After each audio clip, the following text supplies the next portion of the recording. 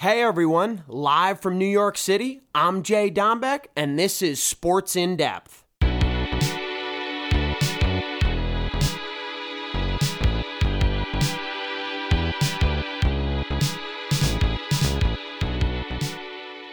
Hey folks, JD here, another episode of Sports in Depth, and I'm really excited. I'm in the studio late Monday night. I can't wait for y'all to listen on Tuesday. I wanted to start with something in particular before I jump into Sunday and Monday and Thursday night's games. I wanted to talk a little bit about the coaching style and how that fits with a particular player. So guys, there's a difference between a player's coach and a disciplinary coach.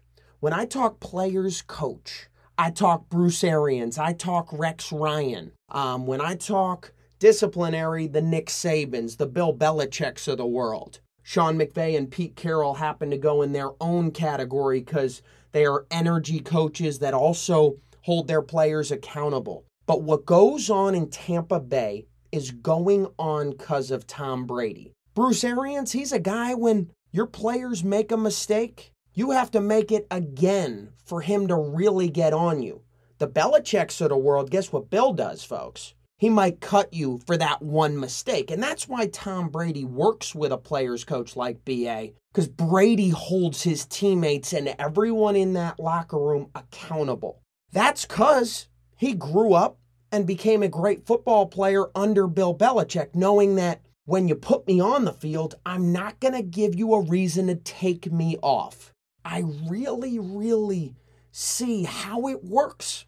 Tom Brady is the one guy who can handle that kind of coach. I don't even think the Aaron Rodgers of the world could handle that because he's also a head case. And Tom Brady stays grounded. He stays level. He stays true to who he is. That's a big thing in the National Football League and across all sports here today, folks. I wanted to dive into that because a player's coach works with a quarterback such as Tom Brady, such as Drew Brees. When it comes to those greats, you know, if you have an undisciplined quarterback, we've seen guys, Bruce Arians struggle with mediocre to solid quarterbacks because he's a player's coach. You know, the quarterback took that for granted, said, my coach is cool, I'm good. Brady doesn't use that to his benefit. He uses that and says, I have to show my leadership on and off the field. I have to show all these guys what it takes to win and how you stay winning and build a dynasty. You know, it's not a coincidence under a Tom Brady team after he wins the Super Bowl with the Bucs,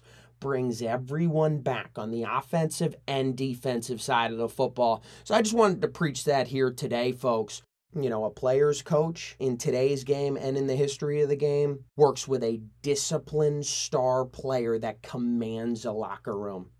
So I hope everyone enjoyed that here for you tonight. Let's dive into the games and what I thought. First of all, shout out the kickers on Sunday and on Monday night because we're covering some onside kicks this weekend. Justin Tucker in the Ravens game, in the Chicago Bears game on Sunday night, and here on Monday night when I record, right before when I'm watching the game, you know, the Cardinals kicker, guess what he does? Gives Kyler Murray another chance at it. Yes, the Arizona Cardinals lost the football game, and the other two teams lost as well because the onside kick happened to be too late. But can I dive into a few things here, folks? I want to talk about the LA Rams and how Matthew Stafford plays. If he plays like he did on Monday Night Football, he has a real chance at the whole thing, guys. Matthew was 23 for 30, 287 yards and 3 TDs. He did not turn the ball over. He did not put the football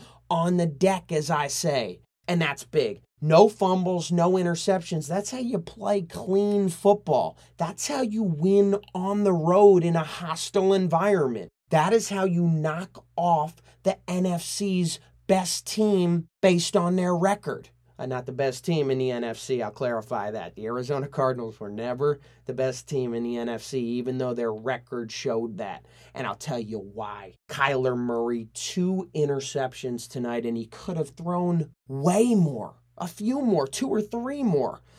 He does not make great decisions. Kyler Murray has had a great year, but I have a big problem with him, his pocket awareness, and in the direction he throws the football. First of all, mental mistakes are also a big part of what Kyler Murray does. I thought he should have spiked the football down the stretch here on Monday Night Football, but he didn't. Clock was winding. Ended up not being enough time. In the end of the first half, folks, his clock management was poor. He didn't get out of bounds till 1 second. Cardinals were lucky to kick that field goal. I mean, all of that, Kyler has weapons at the receiver spot. He has a good back. And guess what? His O-line is pretty good as well. But stopping Aaron Donald and those boys up front is a tough task.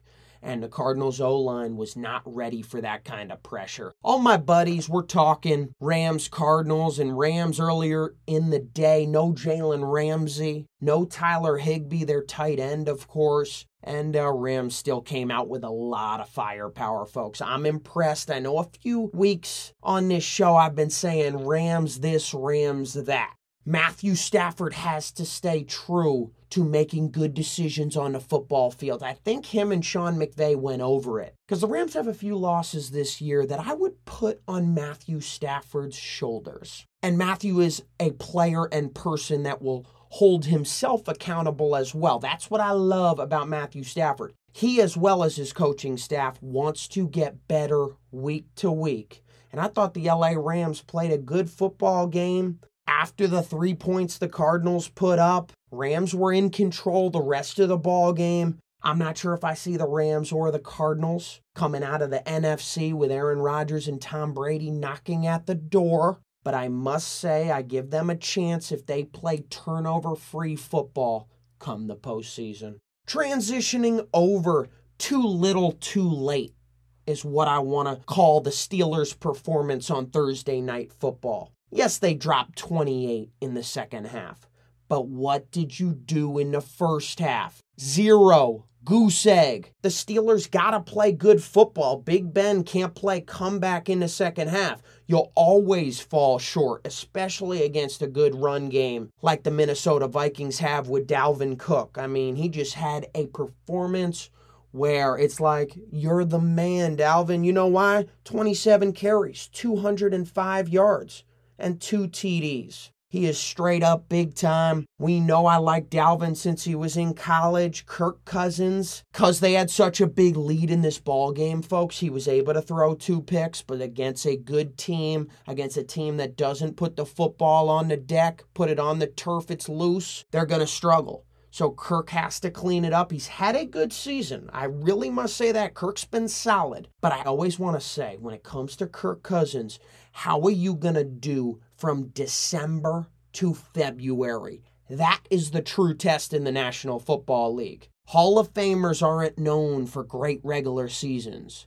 They are known for championships.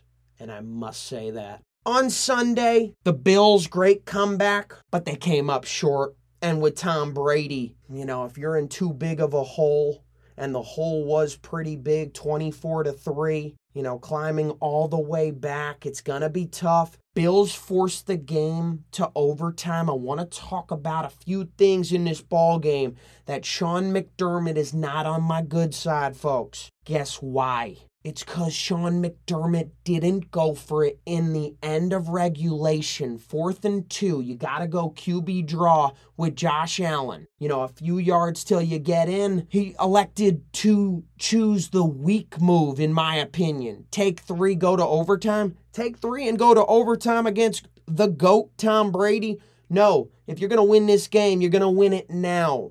On 4th and 2 with Josh Allen, the way he's running in this particular football game, that gave you the best chance. I'm passionate about that. I think the Bills were scarred earlier this year when they went for it against the Tennessee Titans and lost the football game. But this is a different football game. You got to coach football week to week. You can't remember about the past game in the current game. And Sean McDermott, this one's on you, because I thought Josh Allen played great football. He passed for 308 yards. And guess what he did on the ground? Josh Allen rushed for 109 yards. He had a great football game for Sean McDermott not to go for it there. I thought the Bills' best chance of winning, I may repeat, was going for it on 4th and 2, manning up for that moment. Tom Brady overtime with Buxty getting a stop and giving it to him. We know Perriman is the man. I love Brashard. I love BP and the way he plays the great game of football. But Tom Brady put it in a spot where only he could catch and run,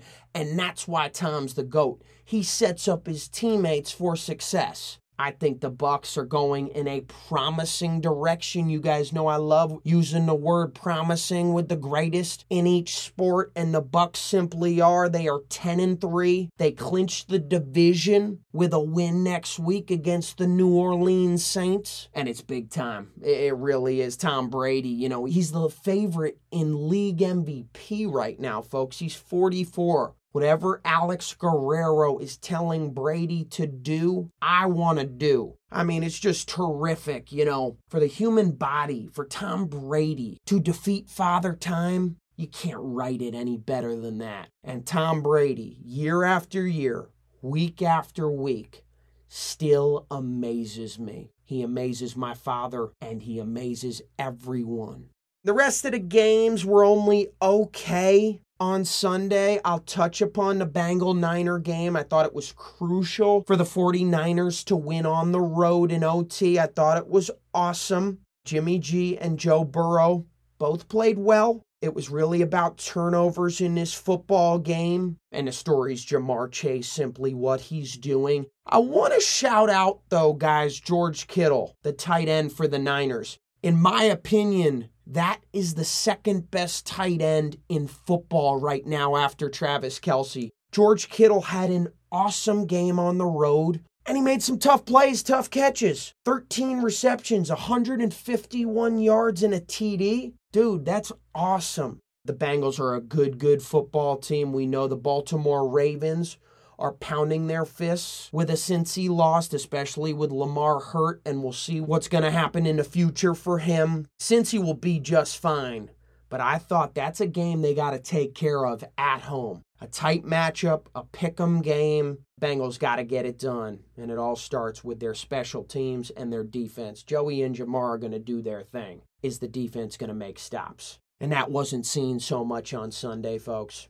And yeah, just wrapping up here tonight. We're around the holiday season. Steph Curry might make history on our release day, Tuesday night in the Garden. He's going for most three-point field goals all time to pass the great Ray Allen. I cannot wait. I'll be watching that on TNT. I'll be watching pregame, postgame. I love my boys, Kenny, Shaq, Chuck, and Ernie. Great pregame and postgame analysis. I'm just really excited. Everyone have a wonderful week. And shout out the NFL. We're coming towards Christmas. And football really matters. Love y'all.